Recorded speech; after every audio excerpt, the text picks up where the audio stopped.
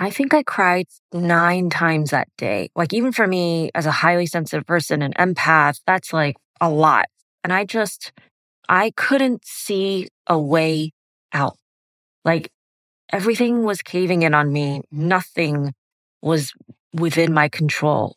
And I just think, like, if I only knew then what I know now about how to relate to my emotions, how to regulate them, how to be kind to myself, that it was okay to ask for help, when to ask for help. And I realize now, looking back at the most psychologically traumatic experience of my life thus far, I can see now that I had to go through that to become the person that I am today. Like, I wouldn't wish it on my worst enemy in a million years. And this version of me does not exist if that didn't happen to me. You're listening to The Purpose Filter, the show that helps living people apply dying lessons before it's too late.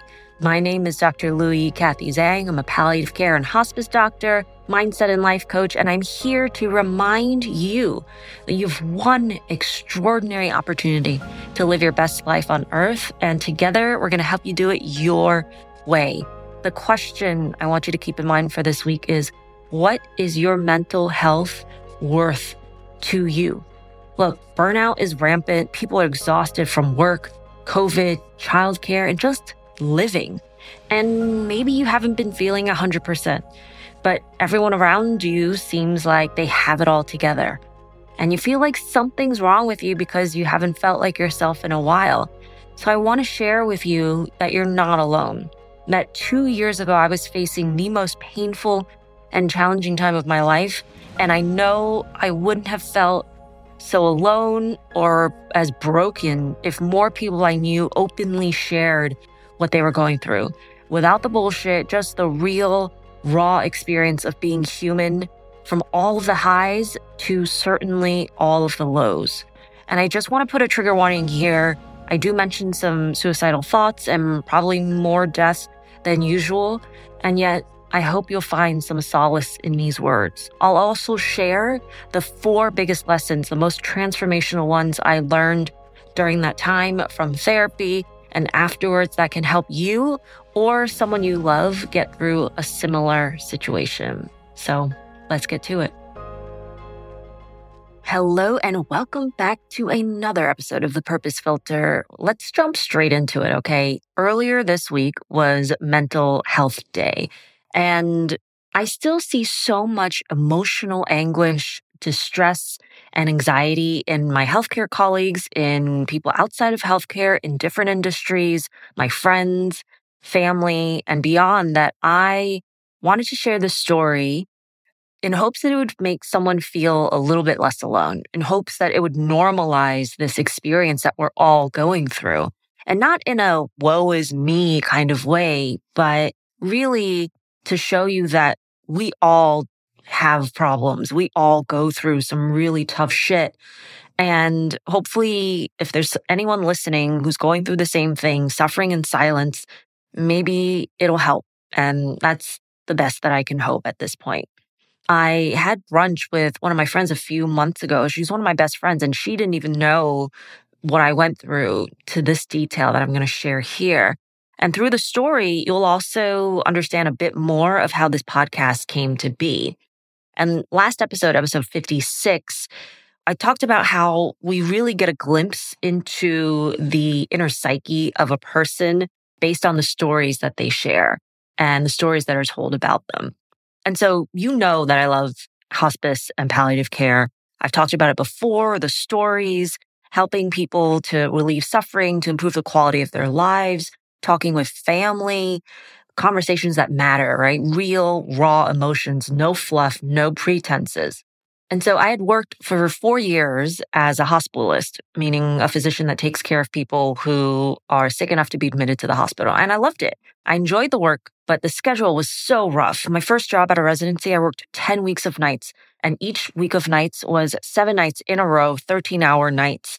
And then you had the rest, the second week after to recover. But, it would take you until Wednesday or Thursday to really recover from that. And I was commuting. And I was like, why am I working more hours than I was in residency? But at some point, the schedule, the demands, everything started to feel soul sucking. And if you've ever felt what it's like to have your work or something or someone be soul sucking, it is just totally demoralizing.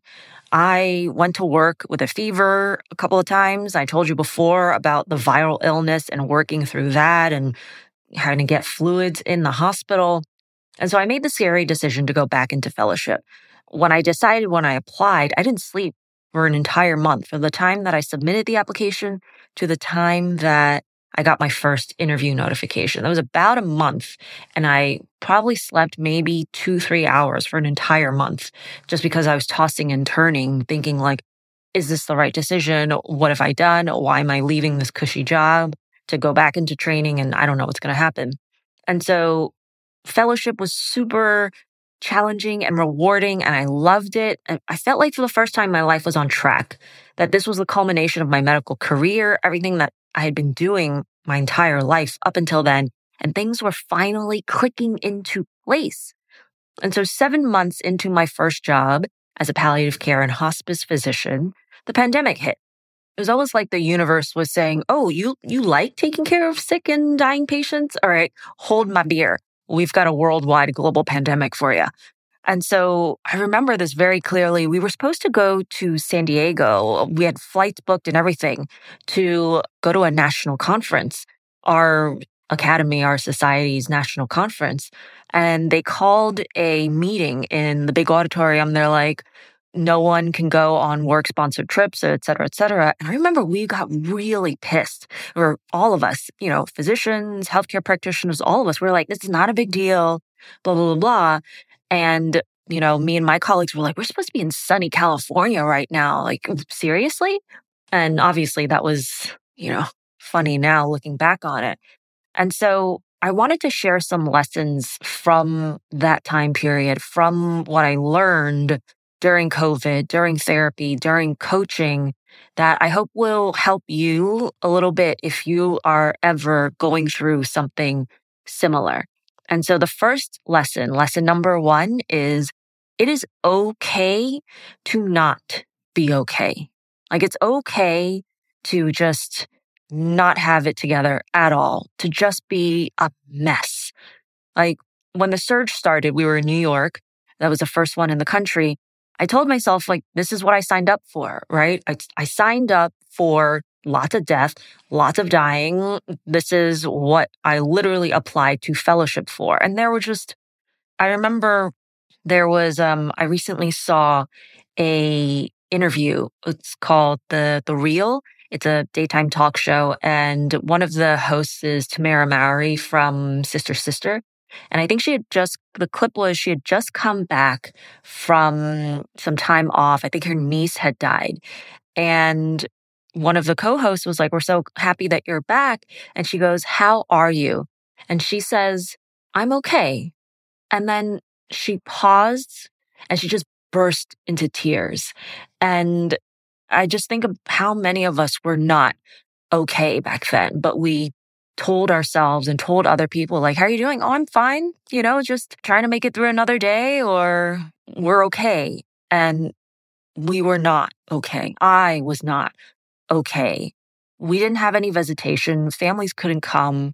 We had to do all of this talking to them, counseling them, having decision-making conversations about life or death, taking them off the ventilator, all this stuff over the phone. And I did a couple of these myself and our social workers had to do it the most, where we would set up video calls for the patients and their families, especially in the ICU. And we had cell phones. Some of us had iPads. And you kind of had to hold it at the door, with the camera facing the patient because you wanted to save PPE for the people who actually had to go into the room. And so you would stand there holding the iPad, the iPhone, whatever it was, while these families were just sobbing and like begging for the patient to get better. And they're like, your kids are here. They miss you. Like you have to get better. You have to come home, like keep fighting. And I think in Spanish, it's like maybe it's luchar or luchando or something like that. And then sometimes, it's outside the room. We had to stick our hands into the room so that the patient could hear. Or we would ask the nurse to bring the phone inside and just have it at the patient's ear so that they could hear. And it was story after story, patient after patient. Like, they were fine. I don't know what happened. They were fine. And now, what do you mean they're in the intensive care unit? What do you mean they can't breathe? What do you mean? What is this like virus? What do you mean he's dying? What do you mean you can't do anything? Our list jumped from the 20s to, I think, 89 at its peak, and it was quadrupled in, I don't know, a couple weeks maybe. I honestly don't even remember anymore. I had one patient who was an MTA subway conductor, and the person I was talking to was his niece. She was just begging us, like, please do anything and everything that you can. Like, there was this one guy who was an Uber driver. He was in his 40s. His wife had a young kid, maybe 3, 4, 5. And I was talking to her. And when he died, I had to call her, one, to let her know, and two, to kind of also ask her usual things like, do you want an autopsy, et cetera, et cetera. And I forgot to ask her the second question. So I had to ask her a second time after I told her that he had died. And she was like, are you done? And I was like, yes, I think I'm done. She's like, I never want to get a phone call from this number. She recited the number of our hospital back to me. She's like, I never, ever want to get a phone call from this number ever again. And I was like, yeah, fair enough, ma'am. My very, very first COVID patient, he was an older guy. And I was talking with his wife. They've been together for forever. And she said that he had a PhD in thermonuclear dynamic physics, I believe.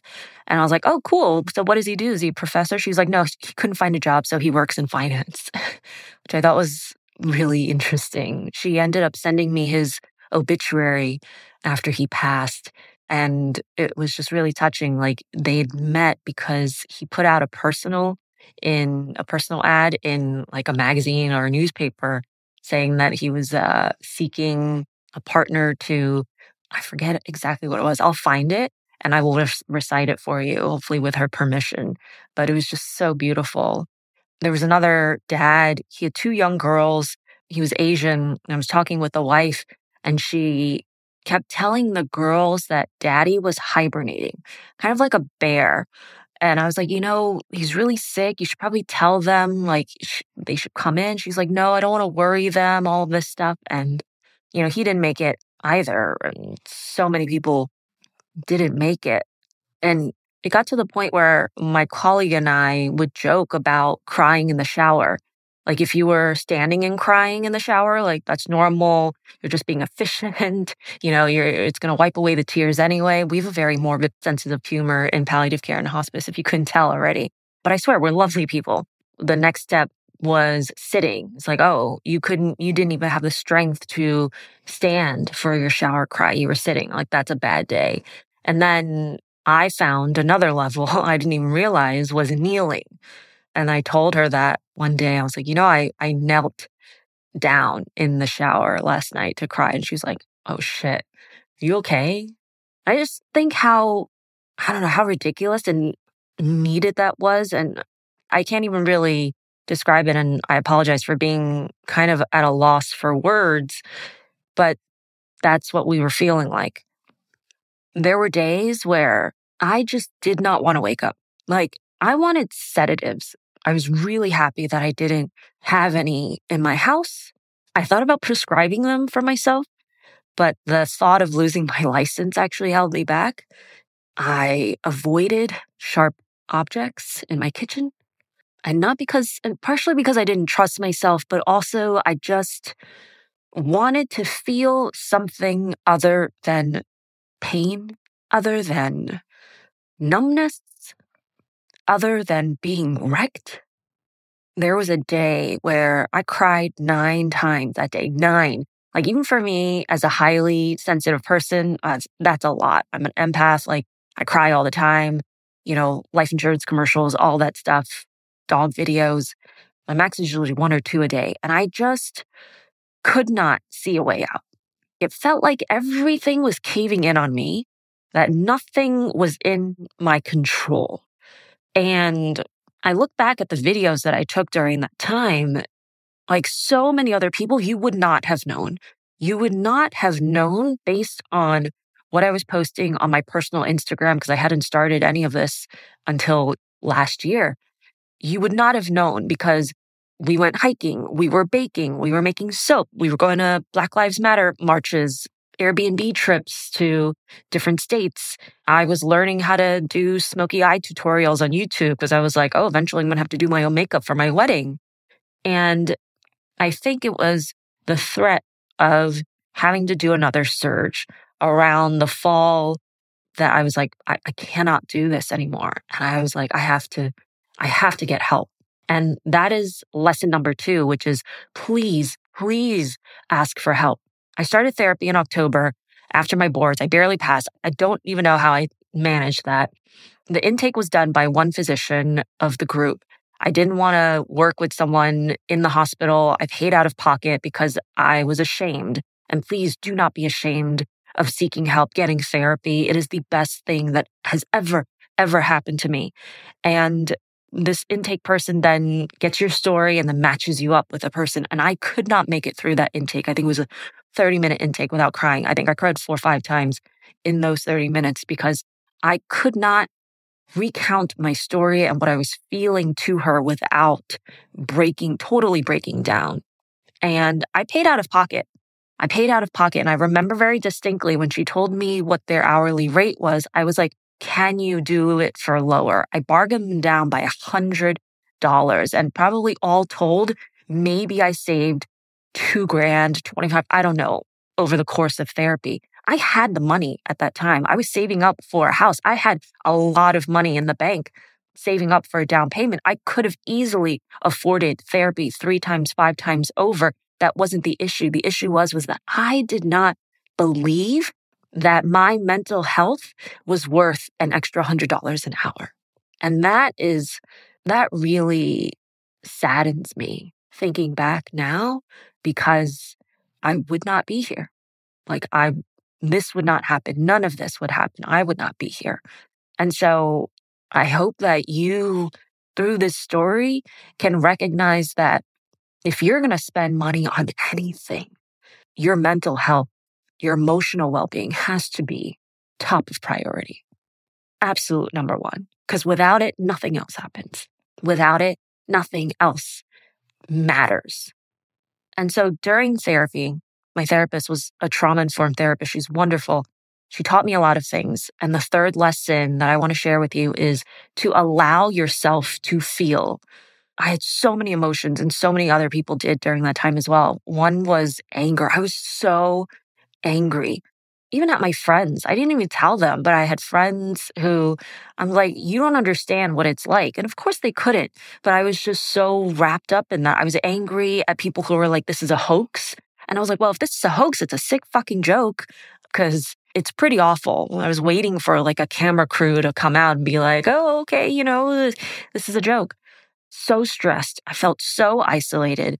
And I kept telling myself, my friends who aren't in healthcare, my best friends, they don't understand. I'm alone. And those thoughts just kept circulating in my head.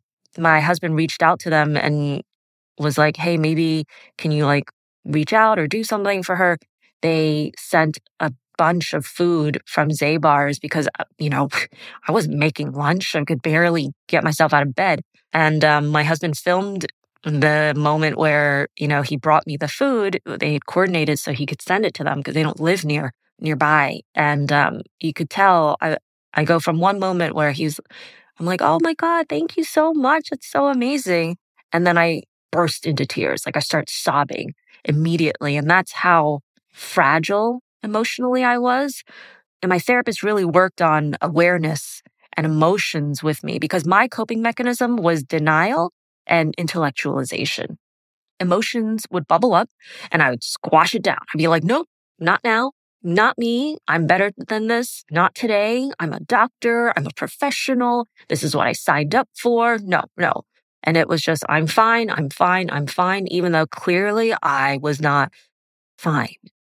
I took Christmas Eve off and I was watching a Kelly Clarkson video. She was singing Shallow, I think, with Garth Brooks. And I lost it. And I took a video of myself because I was like, maybe I should learn and see how I'm processing my emotions in real time because I was doing the work with my therapist. And I was talking about how lucky I felt to take Christmas Eve off from work, to be at home, to be warm, to have a Christmas tree, to have gifts under it, and how so many people that I had encountered earlier that year were not able to do that. And if there's anything that I can tell you is, again, it's okay not to be okay. It's okay to have feelings. It's okay to just be a total mess and cry all the time and not feel like you're going to be able to make it through. But you will. That it's not going to be easy and you may not be able to do it alone. You're probably not going to be able to do it alone. And you're going to have to tell people and ask for help. And I just think if I only knew then what I know now about how to relate to my emotions, how to regulate them, how to be kind to myself, that it was okay to ask for help and when to ask for help. A lot of elements, which I mentioned just in general in this podcast, I feel like I would have had a totally different experience. I don't know if I would have been as traumatized. I don't know if I would have had the experience that I did. And the fourth lesson that I want to share with you is that it is possible for you to turn your worst pain into your greatest source of power. I always like to say that therapy got me back to normal, got me back to feeling like a little bit more like myself, where I wasn't so emotionally laid by. I wasn't crying all the time. And coaching got me to see what was possible. I think I overlapped them maybe by about 1 or 2 months. And, I'm still getting coached now. So that is an ongoing thing that I will continue for the rest of my life. But now looking back at the most psychologically traumatic experience of my life thus far, I can see now that I had to go through that to become the person that I am today. Like I wouldn't wish it on my worst enemy in a million years.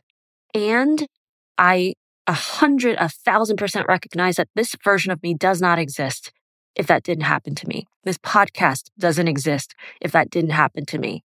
My business, being on Instagram, trying to write and trying to do all these things, none of that would have happened if I had not been so traumatized by COVID, if I had not been on the brink of like, maybe I don't wake up tomorrow, So life is hard, man. Life is so hard. There is so much shit that happens to us. And, it's not all good. That's just the simple fact of it. Am I sharing this story with you in the most intimate details that I probably haven't told beyond maybe the 3 people that are closest to me? I hope that it gives you an example of what's possible when you ask for help, when you tell people how you're feeling, when you allow yourself to feel all the bad emotions and work with someone, a therapist, a coach, to help you through it. Because we're not meant to live this life alone. We're not meant to go through this alone. You do not need to feel like no one understands you because not nearly enough of us talk about it. It's happening more and more and more. And I love that. Like Constance Wu just put out a book about how she literally had pulled herself over the balcony of her apartment. She was ready to jump. And how important it is for us to be like, yeah, I was in the shit 2 years ago and I got help. And it's possible to be even better. Like I am so good now. Like I feel so good about my life and where it's going and what I'm trying to do. And it would not have been possible without all of that. So I hope that you get to see that it is possible, that from me to you, if I was able to do that, you're able to do that. And I know it always sounds really trite, like if I could do it, you could do it. No, but seriously, it is possible. And so if you've gotten to this far, I thank you. I am eternally grateful for you. And if this helped you, if it helps someone else, if anyone can just derive a little bit of something from this episode, then it will have served its purpose. And so that's how the podcast and the business was born. I am here simply to pay it forward, to help you see what's possible in your own life, to feel even more joy and fulfillment and passion and gratitude, all the things. So I'm here to help. Book a call, go to my website, and let's talk. Take care of yourselves and take care of each other. I'll see you next week.